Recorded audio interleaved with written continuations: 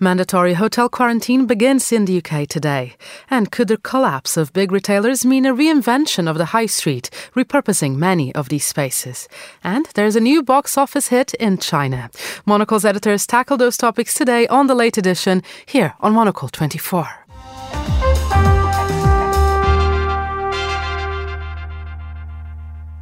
Hello and welcome to the late edition here on Monocle 24, coming to you from Studio One here at Midori House in London. I'm Carlotta Rebello. As usual on Mondays, I'm joined by Monocle's editor-in-chief, Andrew Tuck, and Monocle 24's culture correspondent, Fernando Augusto Pacheco. Welcome both back to the show. Andrew, I think we should start by saying happy birthday, isn't it? Monocle is fully into adolescence now. Yeah, 14 years old today. So there's a nice thing, hey? Can't wait to see what happens next year for the 15th. I think we'll have a big party hopefully by then.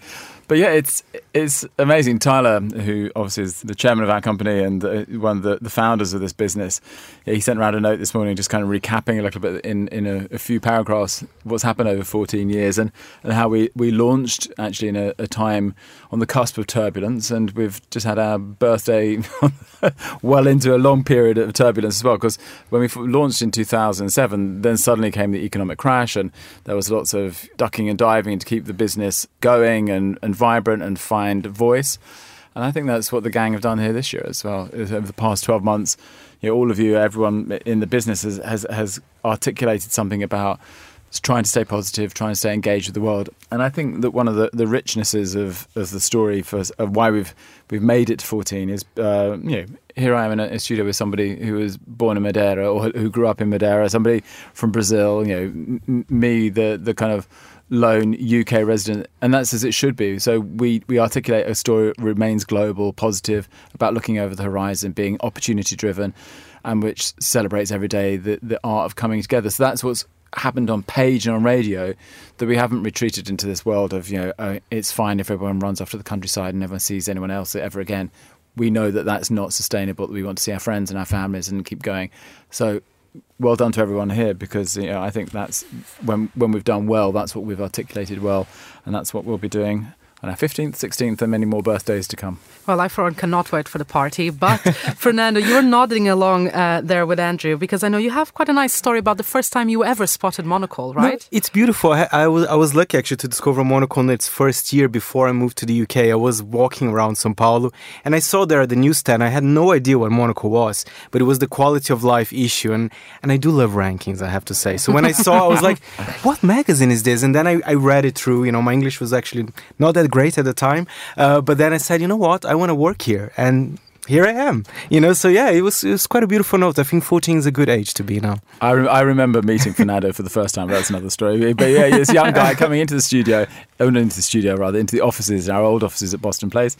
And after he left, I said, "Yeah, God, he's keen. We should find something for him to do. We should get him in the business." So, and look at this now. Yeah. I remember seeing Monocle in newsstands for a lot of years and just thinking, I really like them, but I want to work in radio, so I'll just keep reading. And then look at this. They launched Monocle 24 and here I am. So glad to see you. We're all fans before it even started.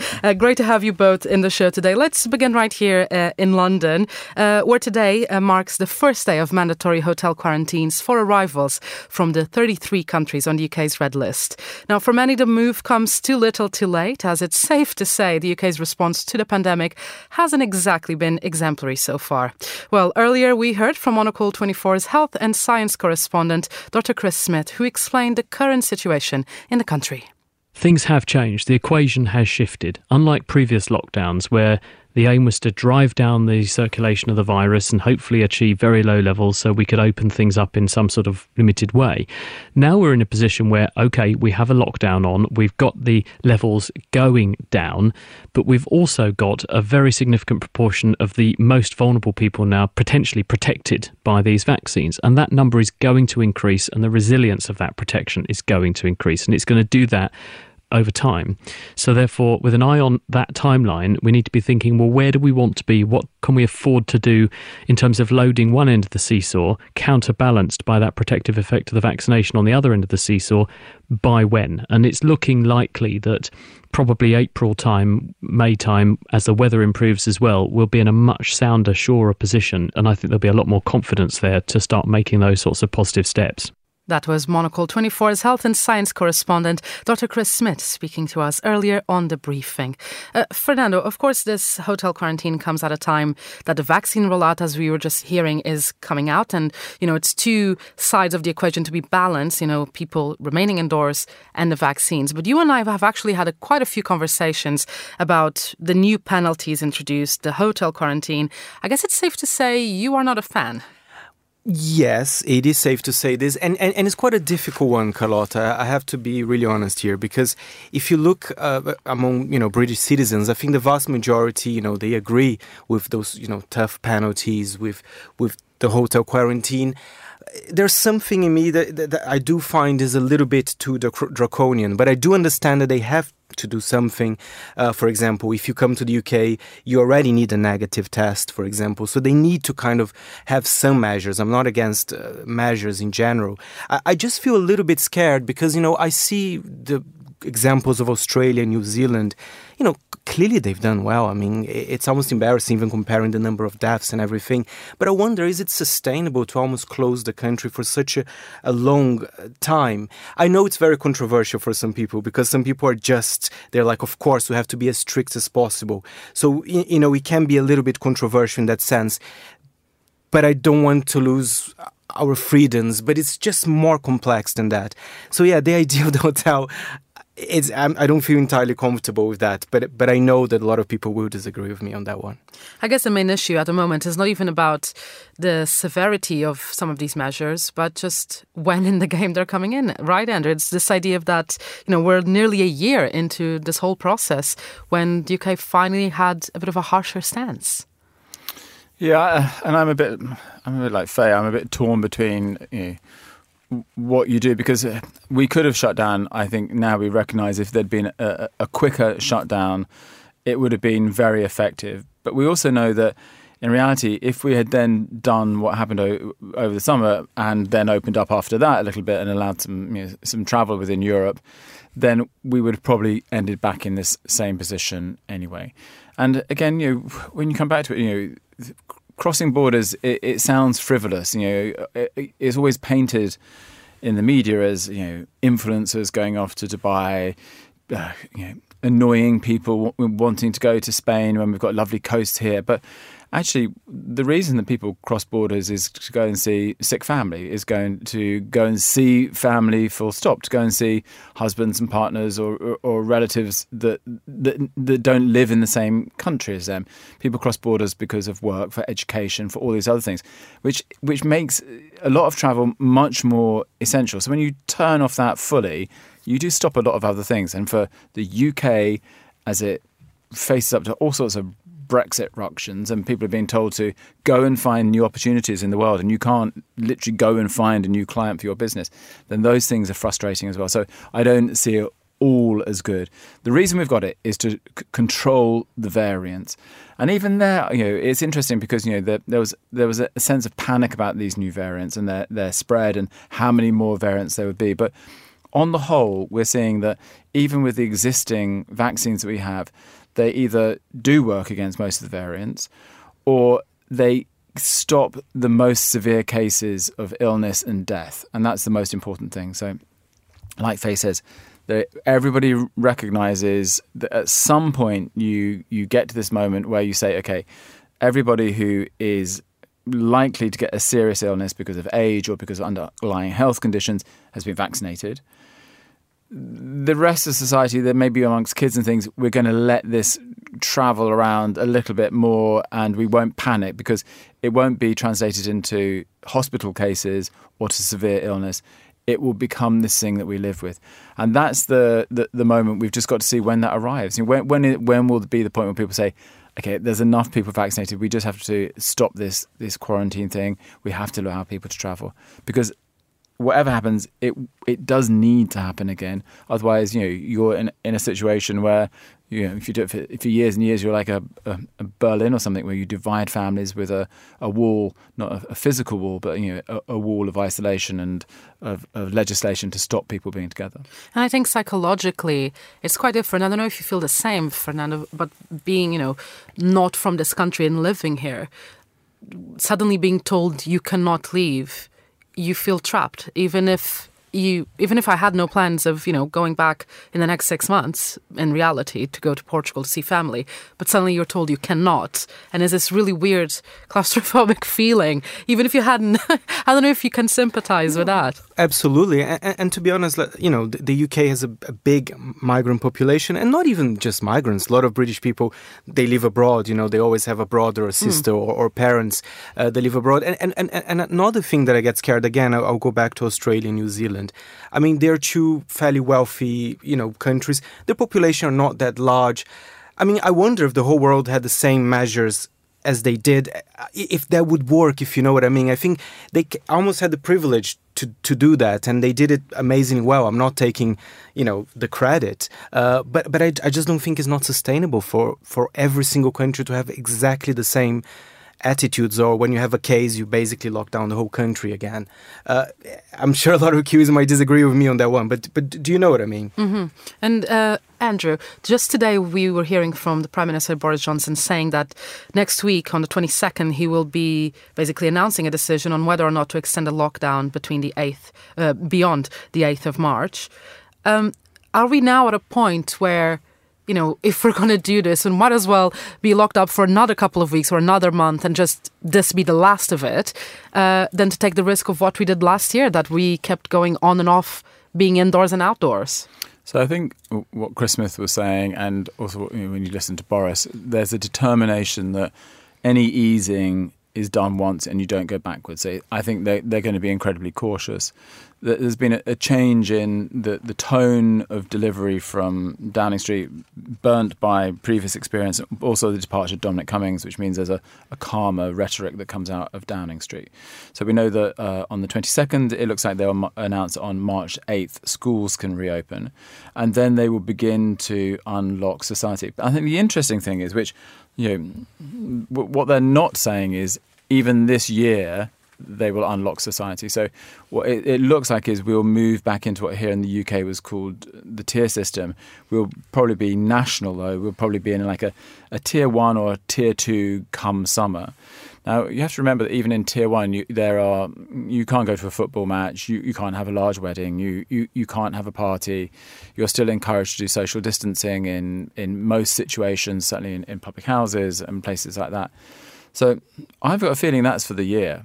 I don't see the return to mass gatherings much before the end of the year. So let's remember that even when we talk about the reopening, we've got so used to what open looks like being really not that open at all, that it's not going to be the old days. The old days will maybe be next year, but I don't think they'll be this year.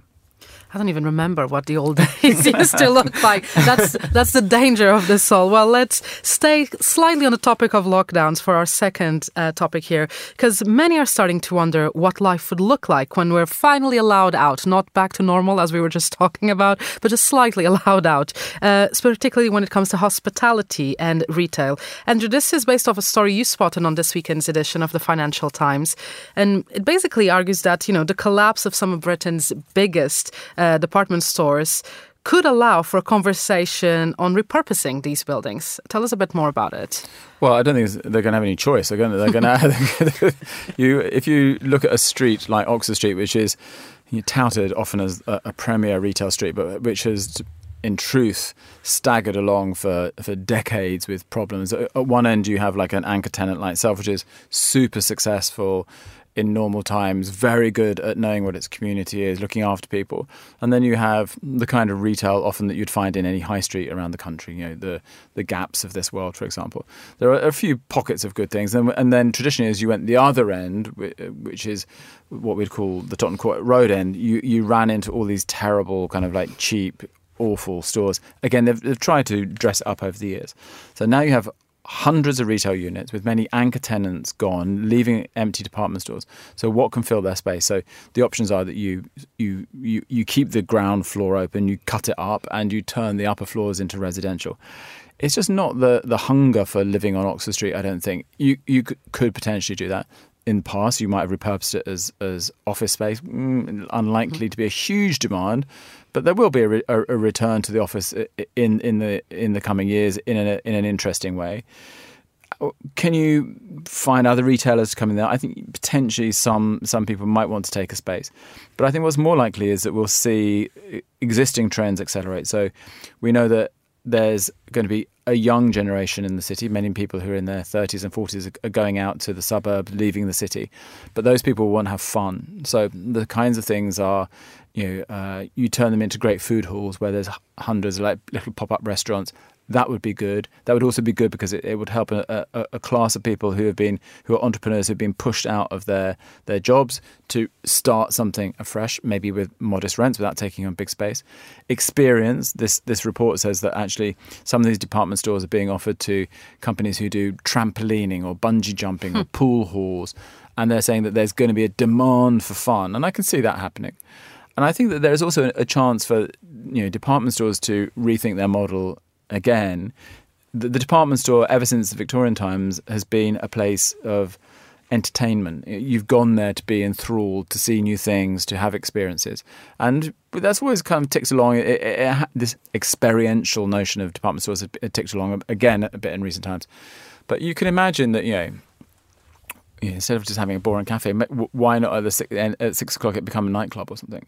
Why can't you have, bands playing in these spaces? Bands are being pushed out.